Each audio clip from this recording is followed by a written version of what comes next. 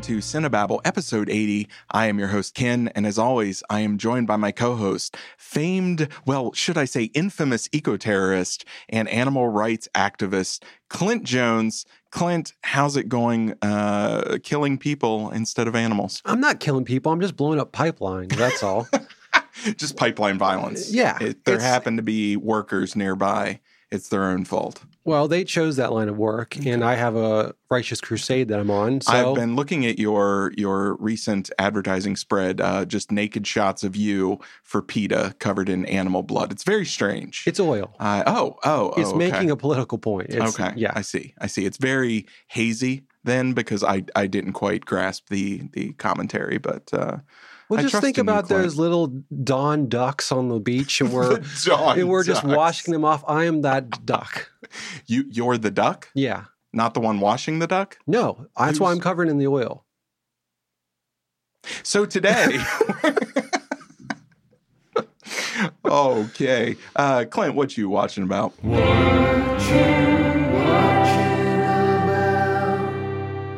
Just jumping right in, are you? No, just jumping right in. I lost track of it as soon as I was trying to figure out who was washing the duck that was Clint covered in the oil of blood from the, it's a very confusing time. I am the duck. You are the kind savior who is washing me clean. I have to bathe you?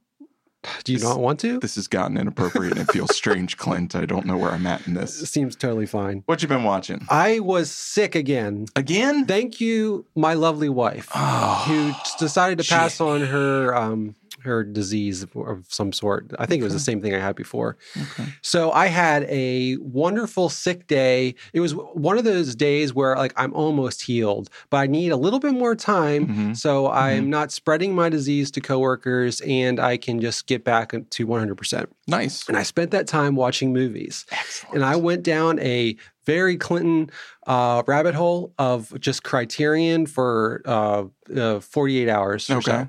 The first thing that I watched, actually, I did go to the theater before this happened. I will save that for last. But the first thing I watched was a movie called Playtime from 1967. Okay. And this is by Jacques Tati. And he's in that tradition of let's say like Charlie Chaplin or Buster Keaton, but he was working a lot later than he wasn't in the silent period. And man, this is I'd been watching a lot of those Criterion, where they interview directors or actors or something, and they go through a bunch of Criterion that meant something to them or just films in general. And Tati came up time and time again. So I was like, I gotta check him out. And I am so happy I did. This was one of the most delightful films I've seen in a long time. And it's on Criterion streaming? Yeah, and there's a whole series of films that he's done, and he plays this character, I'm going to pronounce this probably incorrectly, Holat. Monsieur Holat. Okay. And it's his kind of clown character that he plays in every single movie that he's done, and he directs them all. And it's you can totally see that Wes Anderson just stole large swaths of this because it's a very constructed world. And in this one, it's he's this character who is not really willing to change with the times. And in this one, he's kind of up against the new, a mechanized world of 1960s, France. And, but it's some of the funniest just visual gag stuff I've seen and just so delightful and very light on story. It's more just this character coming in contact with other characters and seeing how he reacts and just seeing this world that he's constructed because it's so just like a toy box or a dollhouse. There in this one, specifically, I'm not totally sure. I haven't watched any others of his yet, but this one, he completely built a city block of France, and there's these beautiful glass skyscrapers where you can see in Wes Anderson where they do the cutaway, like, and you can just see the whole street, and people are in them each room doing the thing they need to do. I highly recommend this if you like. It's just so delightful, and just like kind of an easy thing to watch, and the character is very. I'm just keep saying delightful. It's wonderful. All right, I'm in. Yeah. The first thing I watched was on Amazon. And I got around to watching all the episodes of Dead Ringers. Have you? Yes. You've watched it as well? Yeah. This was something I meant to watch, but I'm going to go down my Criterion hole. So. Okay. All right. So I watched this 6-7 episode adaptation starring Rachel Weisz as the twins at the center of this story. And I'm curious what you thought, but I liked it. And hated it, and liked it again, and then hated it again. It was I felt like my enjoyment was in the middle of a tug-of-war match between the good things about this series and the things I did not enjoy. It was certainly interesting, and some episodes are better than others. It does a lot of time jumping, which irritated me a bit. But what was your take on it? I liked it all the way through consistently. I was on board with it. I really loved her performance as the two twins. I really liked the it had a very David Fincher feel to it, like stylistically. And I liked that they did different things with the characters and the idea of like what body horror is. This is what I think, like Brandon Cronenberg, he's trying to reimagine body horror, and it's just kind of ultra violence. I love that this went inward to like just true like real life body horror of just the whole pregnancy. Sometimes that's where it got me. It was very effective in that regard. There's one episode in particular where they go to this mansion in Alabama. Hands down, my favorite episode of the season. But just very unsettling, very strange. Very almost surreal. For me, it was. I think my central problem was that in the original film, the twin that kind of descends into madness, that is a culmination of everything. Whereas this, it comes very, very early, and I don't know if that helped the narrative structure as much as it hurt it. It ends up paying off, but I think as I was going through it, I just couldn't get my grounding. I don't know. It's not by any means, it's not bad. No, it's good. It's just there were things I really, really liked about it and things that just sort of puzzled me and left me cold. I thought they did a really good job like hinting early on that like she's kind of always just barely on the edge of holding it together. When she's kind of left to her own devices, it's just, you can't tell what she's going to do. I thought they did a good job of building that up. Okay. I don't know. It is one that I'm going to give some space to and watch again, just because by the time I got to the end of it, I felt like I had some key pieces of understanding that would help define things that I had a problem with earlier. So I'm curious if that changes my impression of it, or if I just feel the same way at the end. But not recommending it. Watch it. It's definitely worth watching. I'm recommending it. Good. There you go. What else are you recommending today, Clint? Another one that I watched, this was one I've been meaning to watch because I've been slowly kind of gathering this director's films because they're kind of hard to find.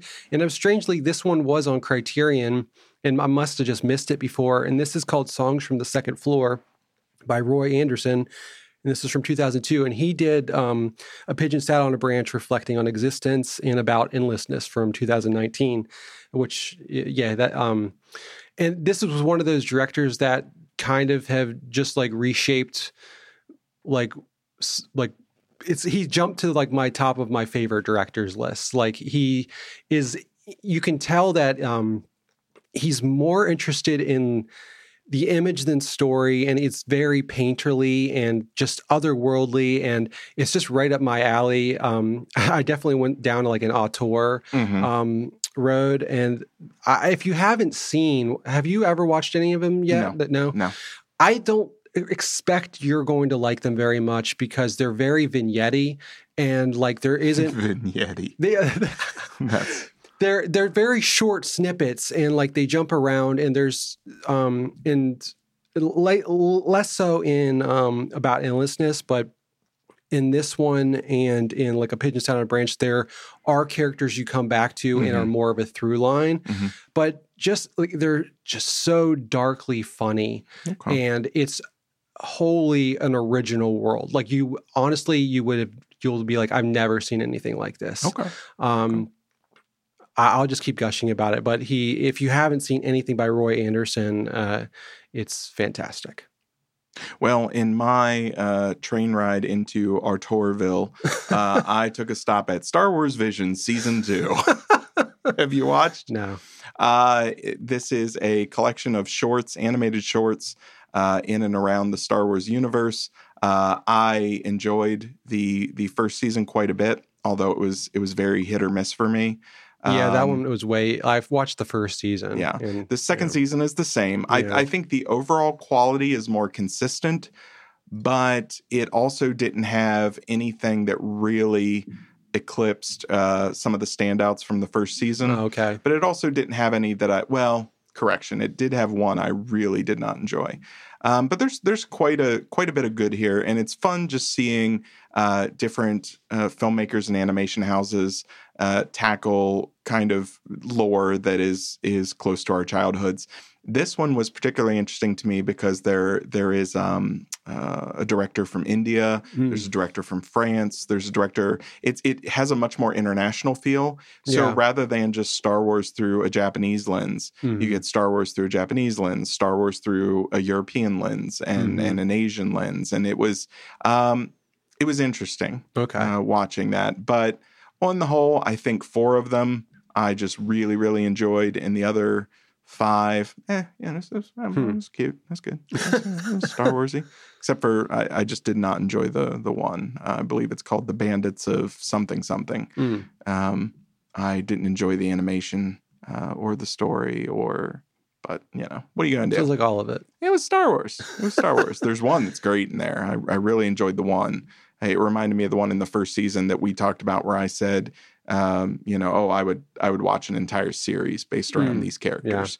Yeah. I believe it's the 5th episode by Studio Mirror, and they have a really good kind of light versus dark and a nice little twist on Sith versus Jedi. Yeah, with somebody who is neither, kind of caught in between these two warring factions. It was really good.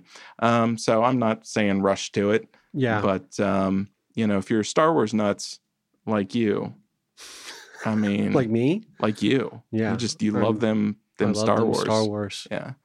This is definitely something that will give you mild enjoyment during your flu symptoms. Well, the first season I enjoyed aspects of it. Yeah.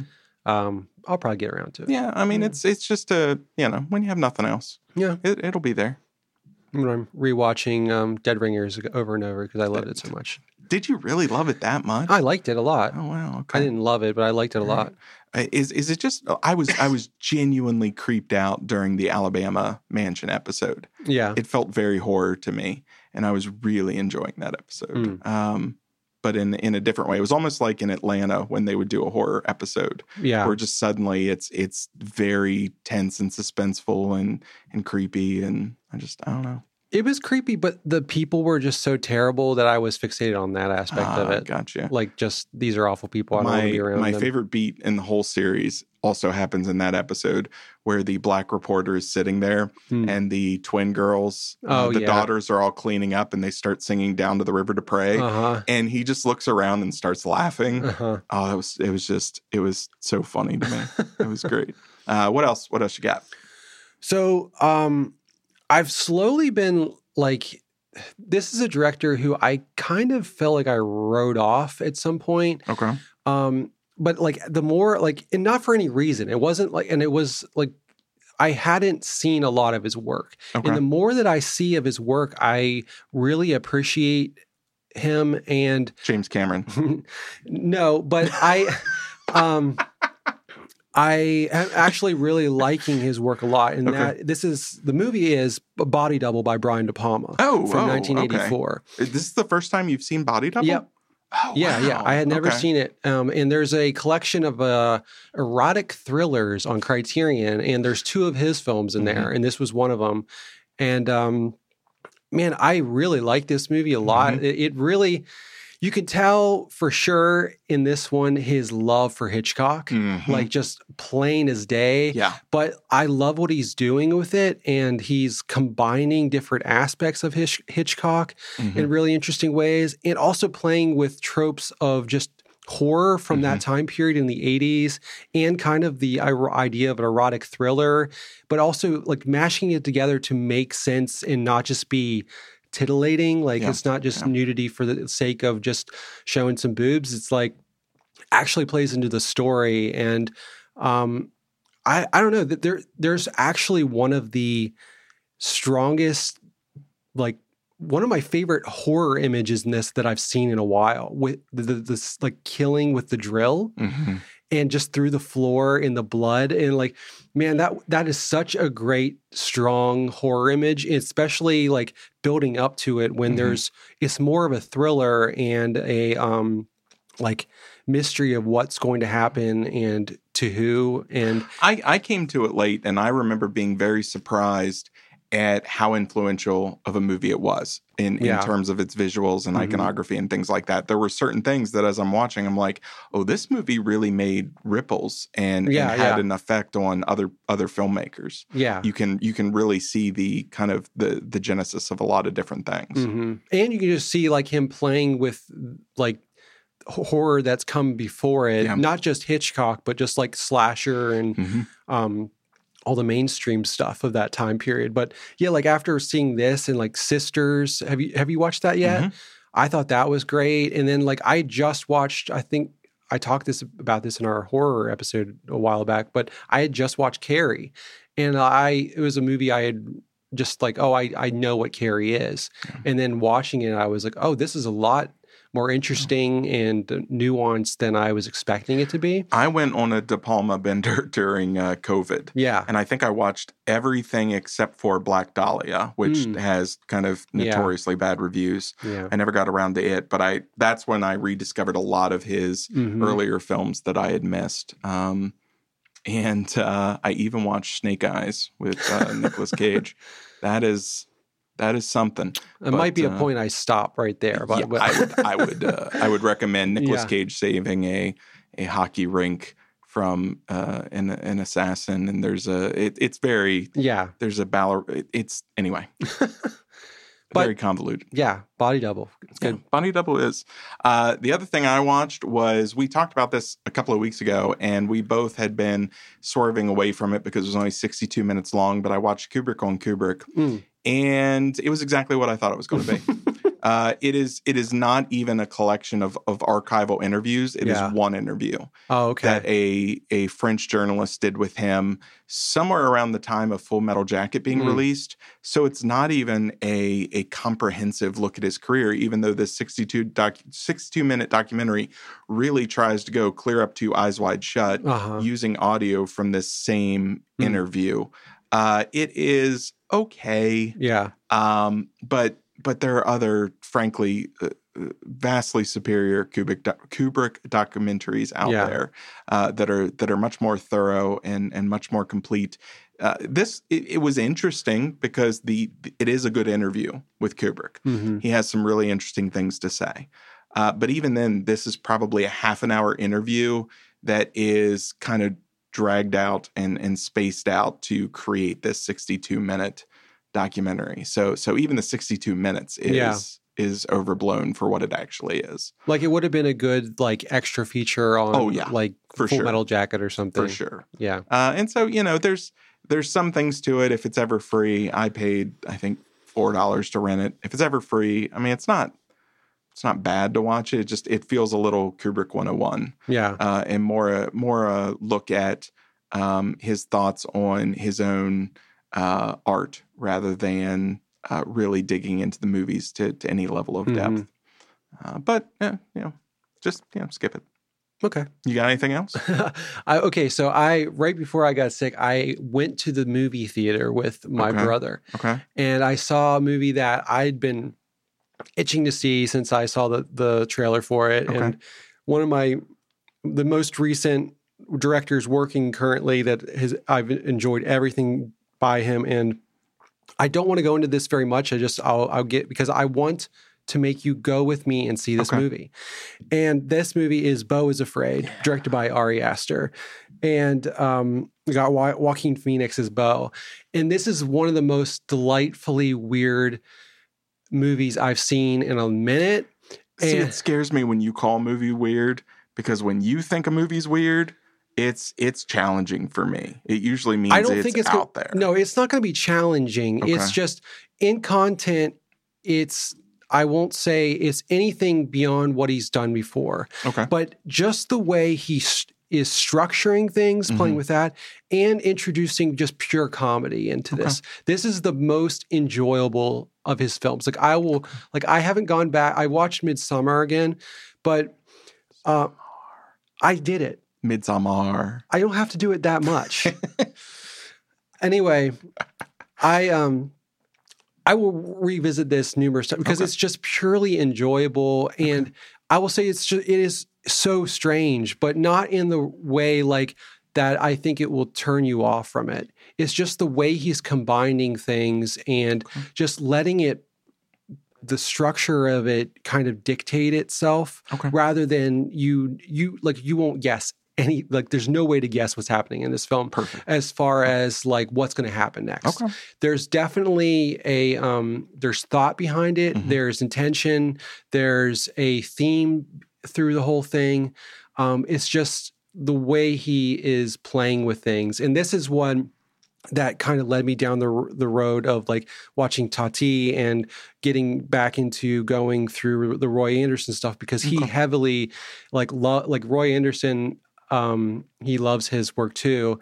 And the more I hear Ari Aster talk, I think he's my like spirit animal to movies. Like everything he says is like, oh yes, like we're like on the same page, and I think we would be friends, or at least he would like to pat me on the head and like be like, good, I'm glad you like this too. See you later. All right. But highly recommend it. I know it's a divisive film, and it should be. Well, good. I look forward to seeing it. The last time you talked about something like this, it was Everything Everywhere. And it was really a fun, I'm not saying you're comparing the two. I'm just saying it was a very fun theatrical experience to go and just feel your eyes on me the whole time watching how I'm reacting to a movie you've already seen. Definitely not an uncomfortable experience whatsoever. So the only other thing I have been watching, because unlike you, who was sick and had plenty of time, my world got a little explodey at work, and I have not had a lot of time to watch things. But there have been a series of trailers that have come out that have really, not just your... I thought I heard something. What? Wait. I hear like a car backfiring. And there it is. And there's I hear squeaky brakes. And I think it's time we get a visit from the trailer. Welcome to the trailer.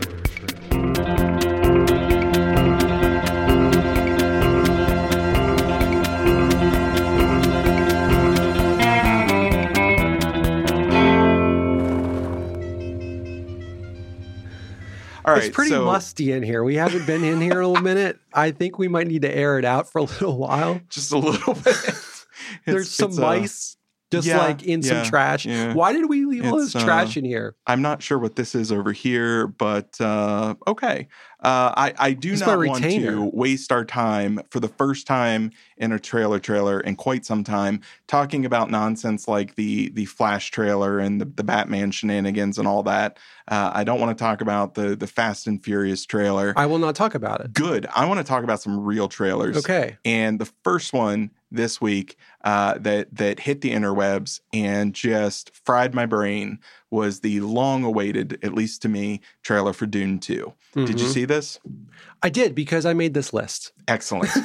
See, you weren't supposed to reveal that part. I was like doing the host thing. I know. I wanted to break it. Yeah, Clint. Okay, so behind the curtain, Clint picked all three trailers we're about to watch, but I was going to make it sound like it was a team effort, but it's not. So let's talk to you. I wanted to break something. That's all. Clint, what'd you think of your first look at Dune 2, which doesn't show a lot of kind of key things? We don't see Christopher Walken's Emperor. We don't see quite a few things. We do see like a main sequence from the book and we do. Like the entire trailer, which kind of made me upset that they're going to just go for it and to show it all in the trailer. The worm riding. They just show it all. Yeah, that was quite a bit of worm riding. I thought you were talking about the battle between Faye and what's his face. But that's like, kind of one key shot of that. It's kind of like a key moment from the story, and it's just like, okay, we're just going to show it all in this 2-minute trailer. Yeah, I hear you.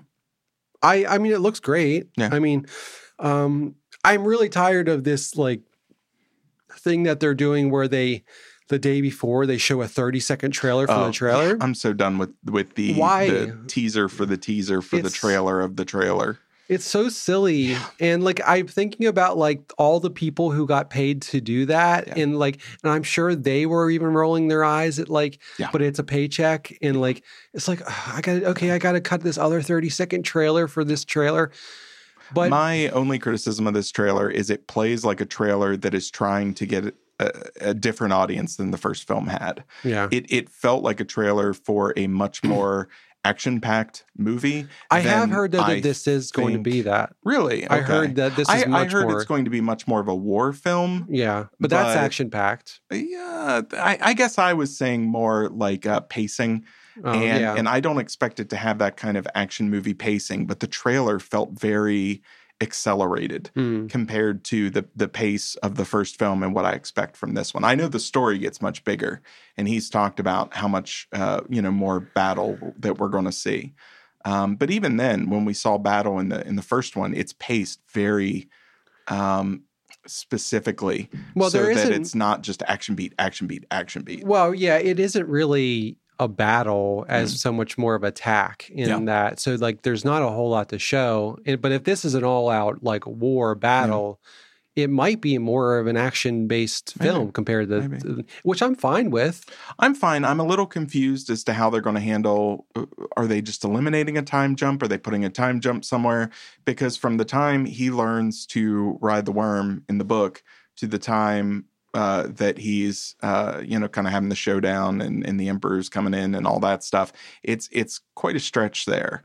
It might be a little bit more condensed than the timeline of the book. Yeah. Okay. Well, we'll see. Jessica has to have a baby in that time. And that seems, I know that's only some months, but maybe that's how they'll. Because she is already pregnant. Yes, and the she's baby, not showing, but she's pregnant. Yeah, and I mean, even if it's just a couple years, because the baby isn't that old before she gets into our weirdness and everything. Yeah. And he's talked about doing a third movie, so I don't know. I don't want to assume that the entirety of the first book is going to be finished with the second movie. Oh, really? Yeah. Oh, like with this first book, like the main book, not like the third movie is adapting a different book. Oh, okay. Primarily.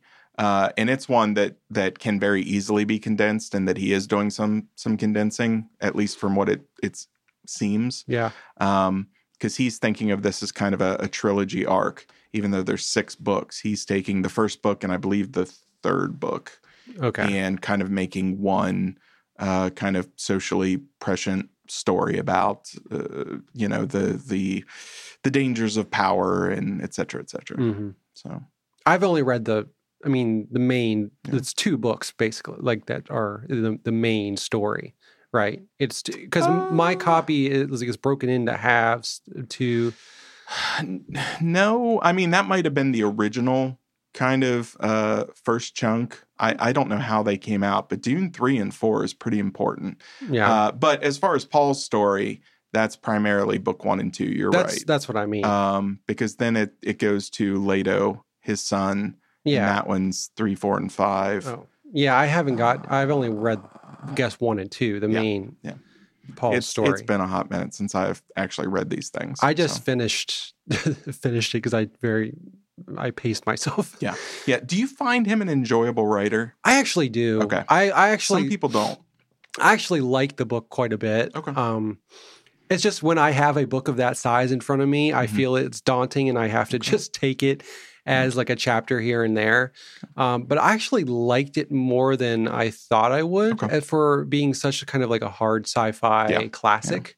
I did. I thought it was good. Speaking of, Foundation Season 2 is on its way, but that's neither here nor there, because the next trailer that I have entirely selected with no suggestion whatsoever, there is a new Oppenheimer trailer. I'm going to call it the Matt Damon trailer.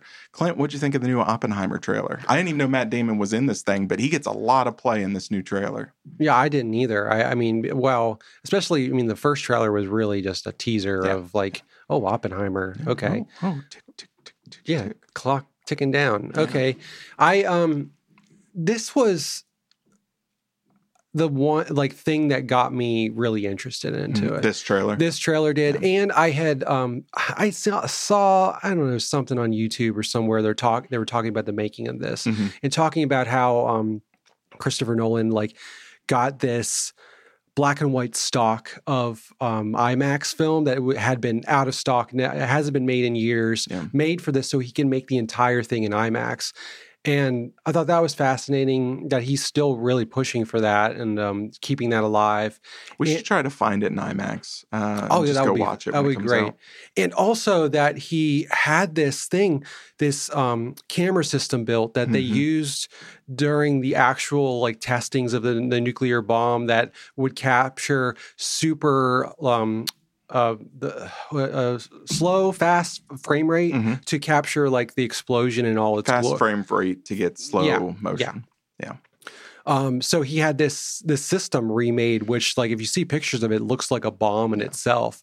And I just love the extent that he's going to he loves recreating things. I think that's why it's particularly interesting in this one that he constructed an entire nuclear device and detonated it in the desert. I think it's a little much, but I think it'll really pay off in the end, and the ecosystems and villages it wiped out will be worth it for a truly revolutionary cinematic experience. I mean, art is worth it. It really is. It really is. No, I'm excited about it. This is the first trailer where I've gotten a sense of what the actual story is going to drive at. And I found that interesting because I am not a big fan of just standard biopics. And this really looks like it has kind of a sweep through this part of history that I know very little about, but am very interested in. Yeah. And I think the casting is great. Minus Matt Damon. He really bugged me in the trailer. I don't know why. I felt like he was in a different movie. I'm sure it'll be fine in the movie. But hey, it looks really good. The more I like his films, like I think the ones that I'm the most interested in recently have been like this in like Dunkirk, where he's really trying to nail a time period and like get all the aspects of it correct.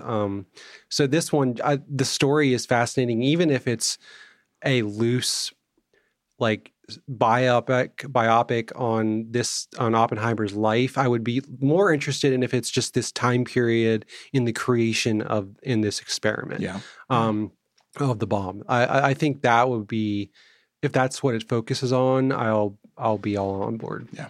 Well, in the third trailer I wanted to talk about that I have not cleared with you because this is just a list I came up with on my own by myself because I'm a team player. Is the new Wes Anderson film. The title escapes me. Do you happen to know it, Clint? It's Asteroid City, and it's definitely clear like that you have notes in front of you. It's like I helped make this list. Helped make this list? Yeah, made the list.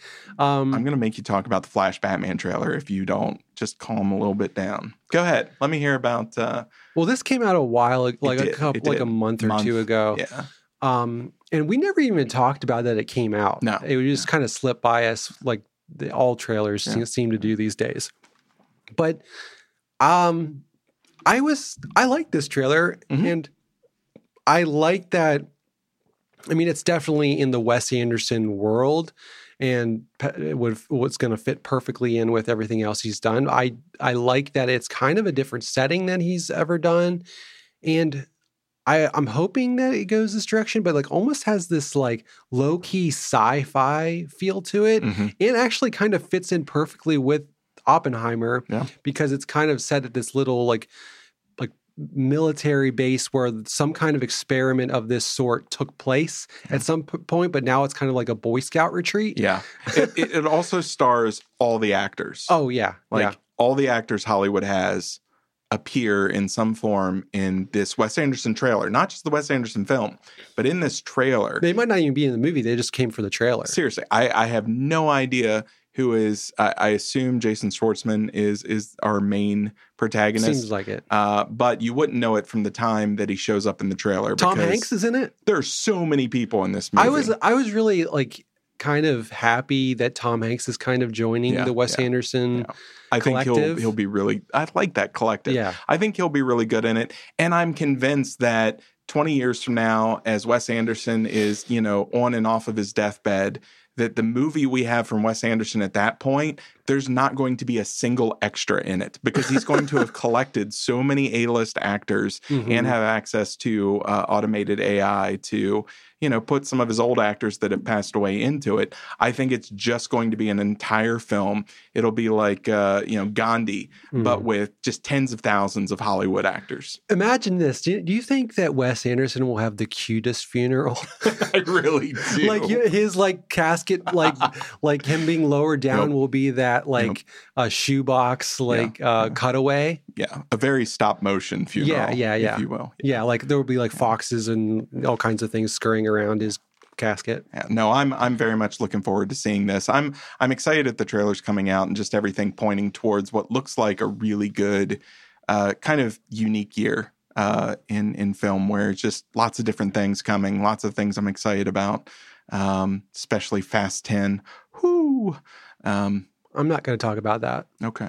Well, do you think next year is just going to be awful because of the writers' strike and everything? That's what happened last time. Yeah. It was pretty barren. I hope it's this writers' strike doesn't last for a long time. Like reality, documentary kind of stuff. And let's be honest. I know, I'm sure people in Hollywood, some of which we know, will disagree with me on this one. I can't wait to hear this. Oh, yeah. But here's the thing. If I'm a part of the Writers Guild and I'm a famous writer and we have a writer's strike, I'm totally still writing. There is no version of a writer's strike where I am not secretly pounding out scripts that I have stuff ready to go. I think people think, just like any other strike, that the writers have just laid down their keyboards. And I'm sure there's about 5 very rich and very principled writers who are like, you know what? I'm not writing during this time. But they can afford to do that. But they can afford to do it because I guarantee you every other writer is click, clack, clack, clacking away on their keyboards to get as many scripts in the can as they can. They'll never admit it, but I know. I know. All right, so let me push through the trash here. Let's get out of the trailer. And there it goes.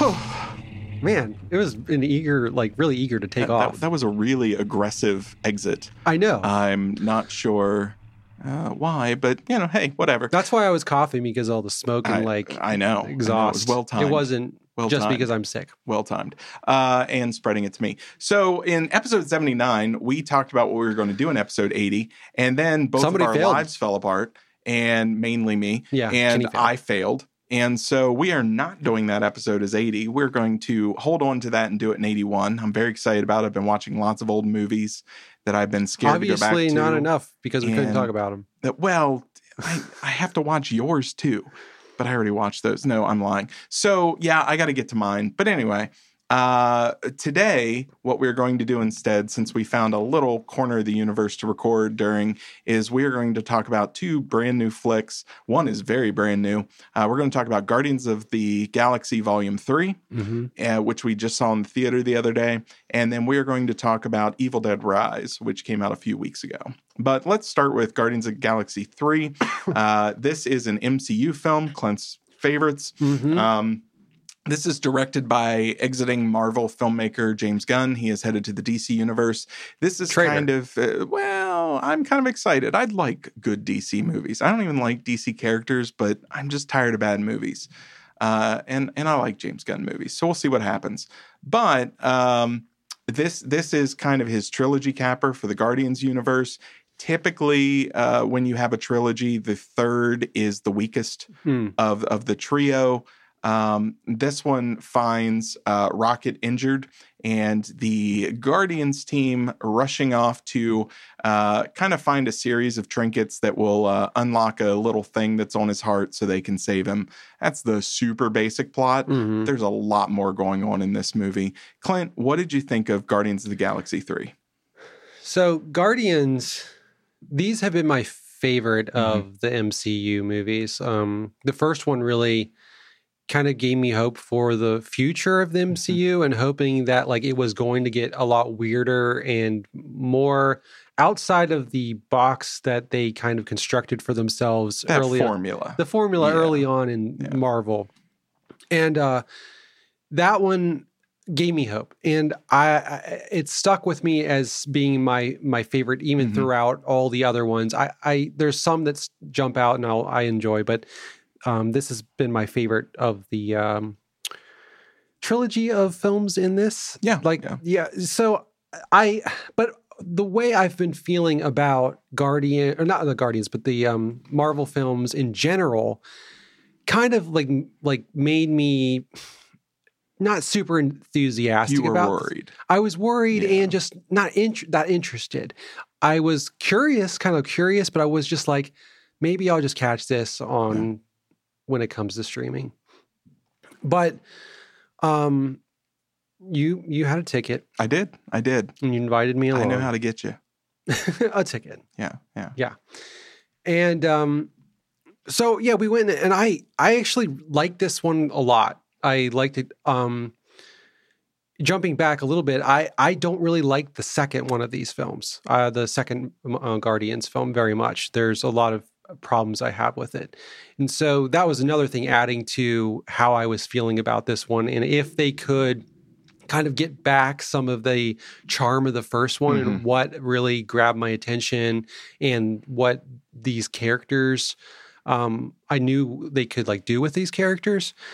And I think this one really ties a nice bow around the whole storyline of the Guardians of the Galaxy. I think they really kind of go a lot farther with like, especially the Rocket storyline is like kind of like it had me in tears at moments and is really kind of heartbreaking. And especially when you're dealing with like animals and stuff, that's just like, I mean, we all know how horrible people are, and to see them tortured is fine. But like when you see animals being tortured and going through hell, like that's really hard. Yeah, this was really dark in that regard. Yeah. I continue to be surprised that it was PG-13. Yeah, I was going to say almost to the point where like if it had gone a little further, like it would be kind of almost distasteful. Yeah. But like it never does that, and it always kind of stays true to what the story they're trying to tell. And also like I liked how they dealt with all the other characters too. What I had running through my head while watching this, like it nails that thing that James Gunn is so good at, and like goes back to like his roots of where he like with the trauma films and stuff. And like I just had this feeling of, like this reminds me of, like The Fifth Element. Yeah. Just in that like he's using like these very like kind of cheesy practical effects throughout, and like suits and things mixed with like the digital world where he's seamlessly kind of intertwining it, and it fits perfectly within the world that he's created because it's so colorful and fun. But I really like this movie a lot, and it kind of makes me like just like not know where like it just makes me wish that a lot of the Marvel movies were up to this standard so I could enjoy them as much as I did this one. This one is probably my favorite Marvel movie since Infinity War. Yeah. And non-Avengers films, this is really high up on my list. I really enjoyed this movie. It was long, but not overstuffed, even though it has a ton of things in it. It has a lot of, I think, thought as to how it closes out each Guardians storyline in the trilogy without making it a thing where it's closing out those stories because, 2/3 of the team are not going to make it out of this movie. Yeah. And I appreciated that. I appreciated that the end game was not just killing off characters. The end game was like, let's see them become who they've been working to become this whole time. Even Gamora, who's essentially a completely different character, is used in this movie to really take Peter to a place that is the natural progression of where he needed to go. Yeah. And I really enjoyed that. I was really surprised at how much I enjoyed the flashbacks that are kind of spaced throughout, because typically I find that very jarring and distracting in a movie when they take a flashback storyline but they spread it throughout the course of a movie. Yeah. I thought this was really well done. Narratively, it works because Rocket, for most of the movie, is on a table unconscious, and so it works when you go to him and then you get another little flashback. And you realize by the end it's because of what his brain is doing while he's in this this medical emergency or whatever. There were moments in it when that it would bother me a little bit, just because he was out of the action. Yeah. But then I would remind myself, like, okay, we are still getting Rocket. Yeah. We're just getting his his other story. Yeah. And so like I would have to kind of keep reminding myself, like, oh, this is probably more important than anything he'd be doing with the team. Yeah. I thought this one was more consistently funny and inventive than the second one. I thought the jokes really landed. I thought, just a lot of the still things. I love that James Gunn will just sit as an elevator goes down as characters ramble to each other about hardly anything. Yeah. And it works as just such a good comic beat. And it just, you can tell that everybody is having a good time.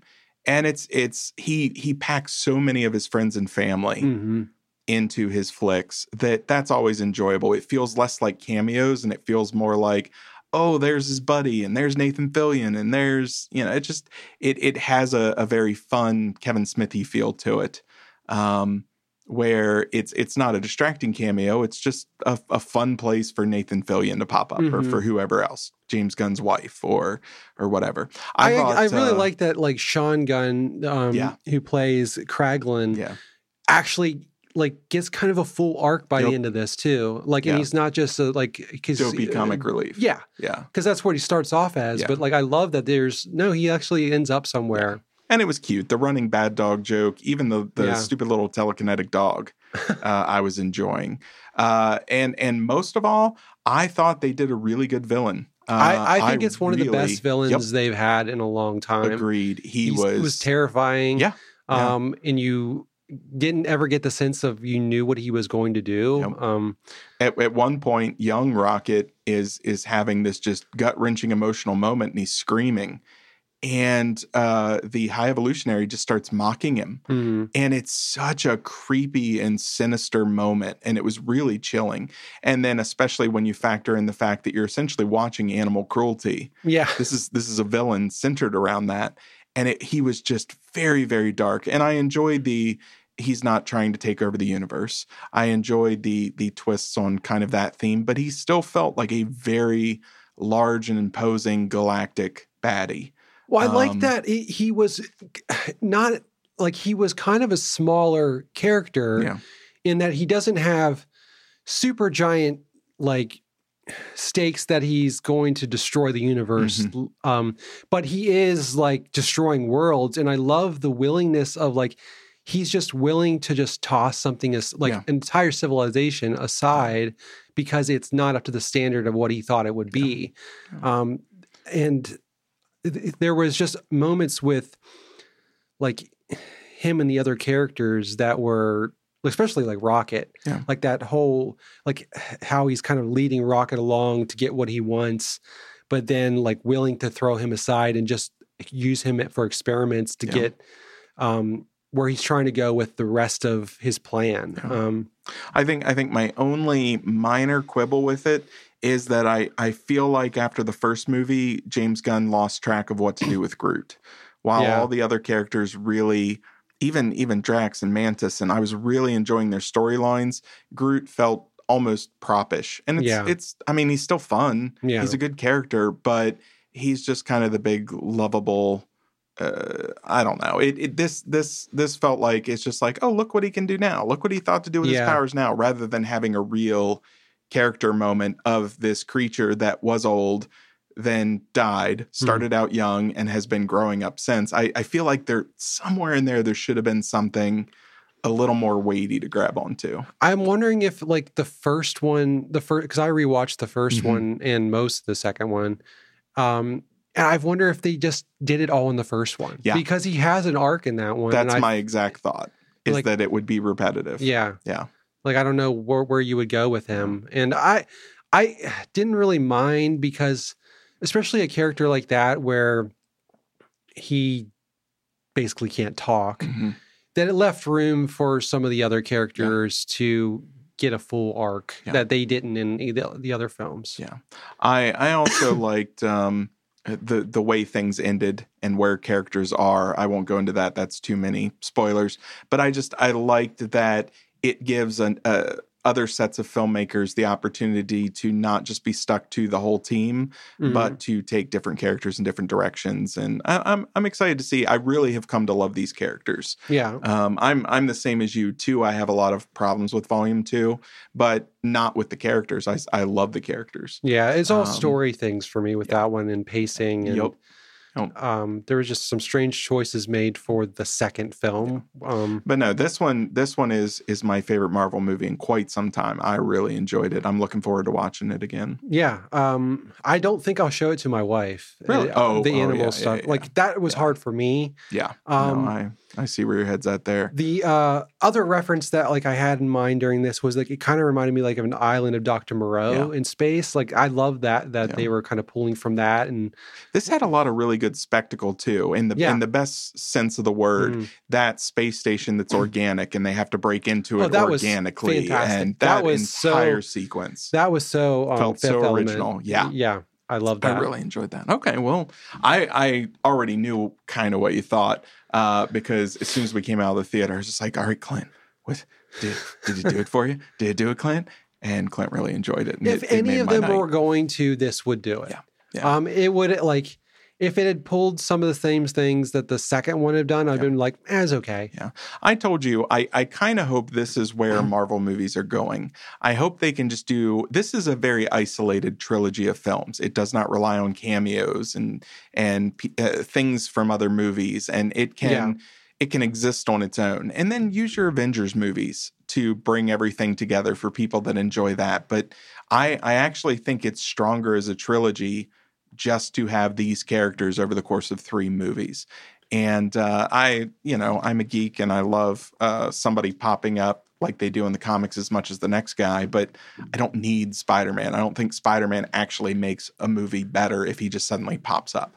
And I appreciate that the Guardians films don't do that. Instead of having somebody old and familiar pop up, they just make up a new character. And it's new and fun. And I appreciated that. I think that was another thing I was a little worried going into this one, that there was going to be a lot of, because they do pop up in quite a few of the other Marvel films, like after the other Guardians movies.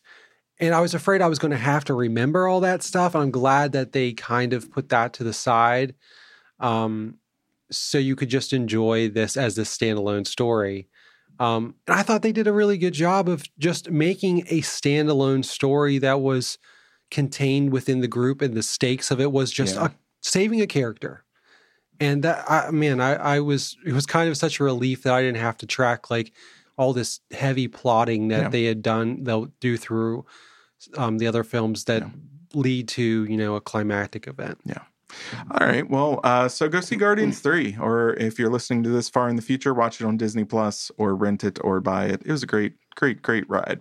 Our next movie, our, I guess, final movie, because we're only doing 2 movies today, is Evil Dead Rise. This is the 5th, am I correct, film in this series, if you don't count the TV series. Is it the second modern day? It's the second modern day retelling. The last one was, I think, just called Evil Dead. I think so. Even though it was the 4th one. I really enjoyed that one. Did you? I can't recall. I liked it. Okay. I haven't watched it probably since we saw it in the theater, and I thought it was okay. I found myself really enjoying it. I've gone back to it a couple of times. Levi's watched it. But Evil Dead Rise, here's the plot. A reunion between two estranged sisters gets cut short by the rise of flesh-possessing demons, thrusting them into a primal battle for survival in a high-rise as they face the most nightmarish version of family imaginable. Clint, this is from writer-director Lee Cronin. What'd you think of Evil Dead Rise? Well, I really had zero interest for this film at all because I liked the Evil Dead one okay when it came out. Like, as far as I can remember, maybe there's aspects of it that I'm forgetting, but so I just expected it to be kind of more of that and this modern day take on the Evil Dead franchise, which kind of is baffling to me a little bit. And I feel like it forgets a large portion of what made the originals so great. This particular movie? Well, just the modern retellings? Modern retellings. Okay. So I wasn't super interested in this. My brother saw it in the theater and was like, "Oh yeah, it was good. So check it out when you get a chance." And I thought it was pretty good. I liked it better than I thought I was going to like it. I was a little worried going in, like how they were going to make the like apartment complex aspect of it work and make it like fall within, you know, the world of Evil Dead and like, you know, all the things that they like to play with and tropes of it, and also do something new with it. But I thought they played with that pretty like interestingly. Like they did some interesting things with it. I think my biggest gripe with this was the characters were not particularly that interesting. Like I kind of was resenting that this is centered around a bunch of kids, and almost because it was kind of just not as fun to see these kids subjected to this situation. And with adults, I feel like you can just go all out, and I don't care. But just kids being tormented by a demon is you could also feel this one tiptoeing around that at first, and then it suddenly went for it, and it was almost like they didn't know what to do, and then they just shrugged their shoulders and said, "Well, let's just kill some people." Right. So it was a strange, kind of jarring movement there for me. And I thought they like did a pretty good job of like introducing the idea of like the Necronomicon and all that stuff, like pretty naturally. It was better than I thought it was going to be. What did you think? I did not enjoy it. Yeah. I can't quite put my finger on it. It's not bad. It just suddenly, it struck me probably halfway through that it's very generic. Yeah. It feels very sequel.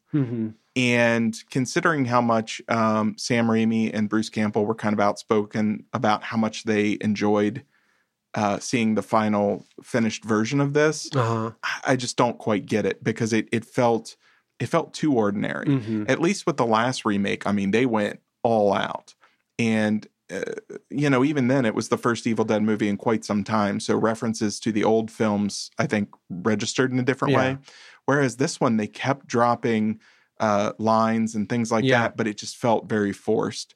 I was not interested in the characters at all. No. I was ready for Staffney to fall out of a window. I was done with that weird little doll head on a stick that gets broken, and then okay, somebody's getting impaled with that here in an hour. It just, I do like the way they handled the high rise. It wasn't a modern high rise. It was definitely dilapidated, and so it still had. I think that was my biggest worry, was that it would lose that cabin in the woods feel, and they definitely held on to that grimy aesthetic. I liked how I was happy about that. They played a little bit too with like the bridge being out, like the stairs are out and the elevators out, like that. There was just little things like that I liked more than I thought I would.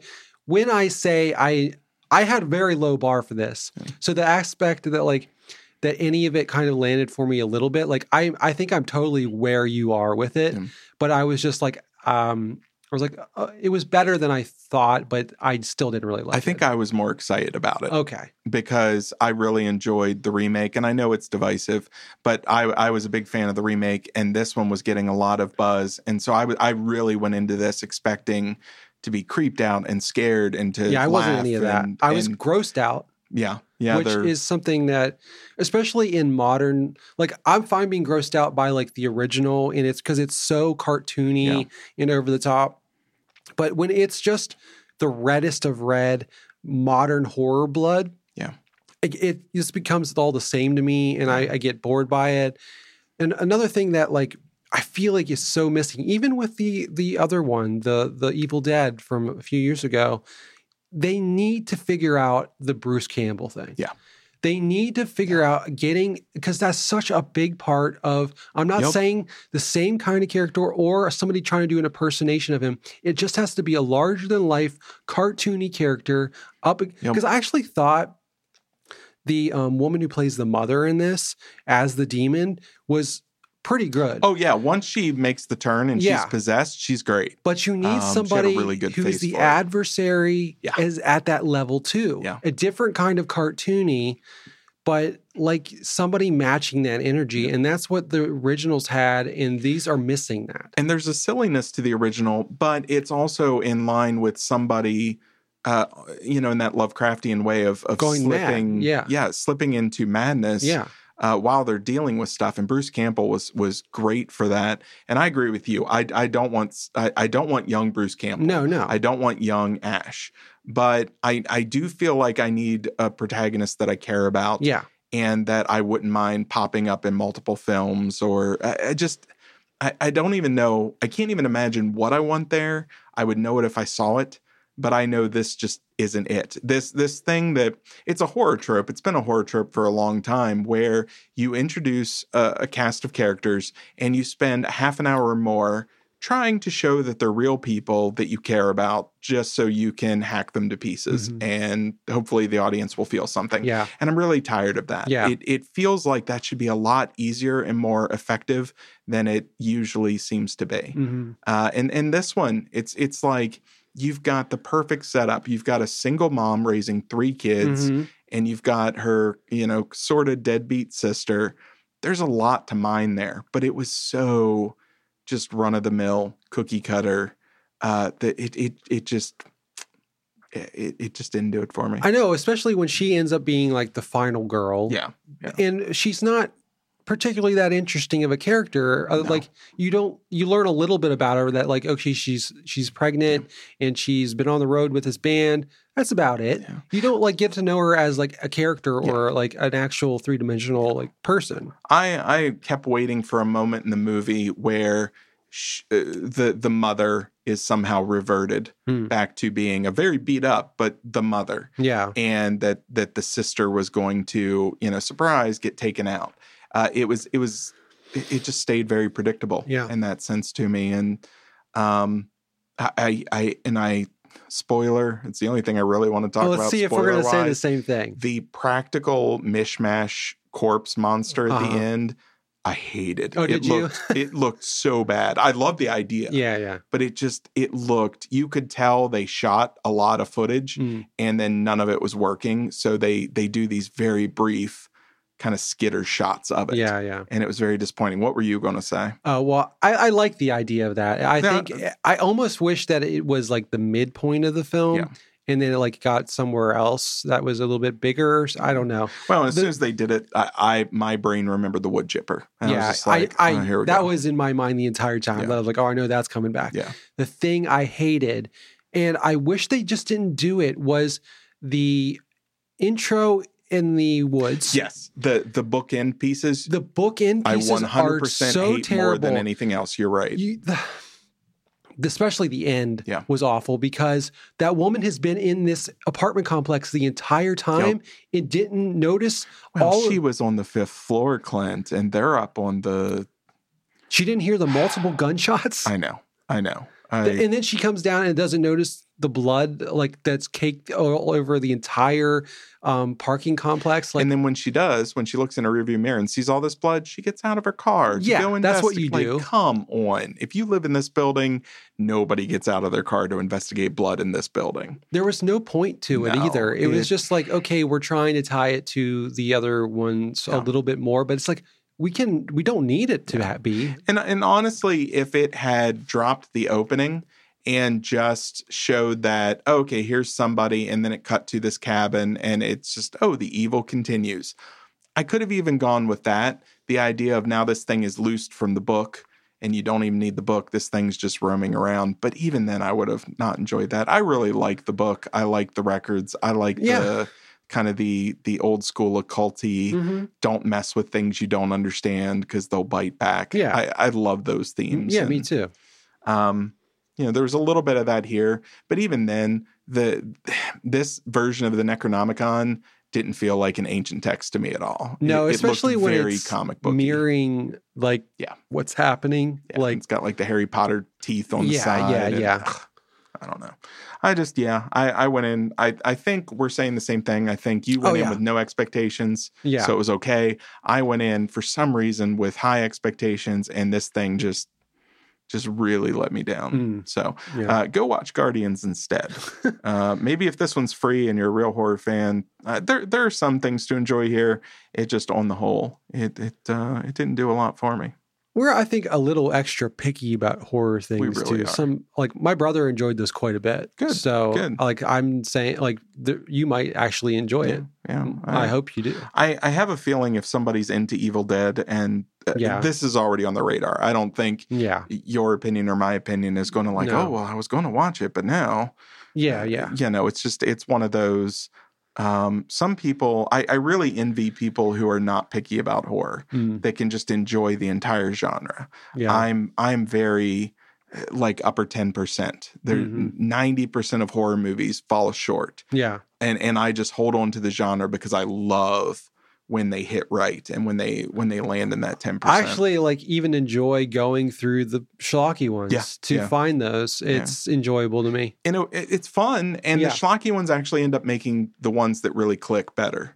And so, they serve their purpose. Throw them on the sacrificial mound. It's all good. All right.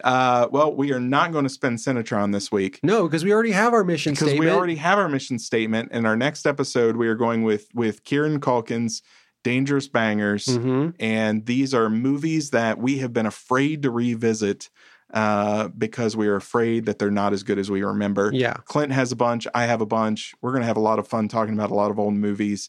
We are both watching The Ring. We are both watching Donnie Darko. And what's the third one that we were both watching? It escapes me at the moment. I even went back and rewatched Navy SEALs. I cannot wait to talk about Navy SEALs. We're doing The Curious Case of Benjamin Button. That's right. Curious Case. That's one I haven't gotten to yet. Okay. So, but yeah, that'll be next episode. We're going to have a lot of fun with it. If you have your own, and we should probably come up with our own title for it, but if you have your own Dangerous Banger story, send it in to us and tell us about a movie that you were afraid to rewatch, that you rewatched, and what you thought about it. And maybe that's something we can check out, or just enjoy your horrific experience realizing that old movies are not as good as you believed. And some are better. Yeah, some are. Yeah. I'm really ready to talk about Navy SEALs, man. the wave of nostalgia that just crashed over me every 5 minutes watch. I'm not kidding. I am not exaggerating. It is a terrible movie. I'll just give you a little bit of a preview, but just the joy in my heart rewatching this thing was unlike anything else. All right. I see on your face the joy. You can, as always, find us at www.cinebabblecast.com. You can also find us at Cinebabble on Instagram. You can message us on Instagram or at contact@cinebabblecast.com. Send us your thoughts. Send us your feedback. We always love reading it. Also, if you have not, throw us 5 stars and a review. Because apparently they're working. Yeah. Yeah. Did you know that? I did. Oh. I did. So, it helps people to find us. Yeah. So that's always a good thing. Yeah. So I'm good with it. Show us some love. Yeah. A little bit of love, Goes a long way. Thanks. Yeah. If you hate us, just don't show us anything. Why are you still listening? It's episode 80. If you go do something better. Go outside. It's nice out now. Goodness. It's spring. Goodness. It's sprung. Oh, it's spring. That's the level of humor you can expect at Cinebabble. Spring has sprung, you guys. All right. This has been episode 80. As always, very happy that you're listening. And Clint and I are having a good old time watching all these movies and deciding if they make us want to live longer or not. So you keep living longer, Clint. I'll try my best. All right. Get rid of that flu. It's gone. Well, I hope, because you're sitting here in my house. It's gone. All right. I just got a scratchy throat. All right. See you, Clint. Bye, Ken.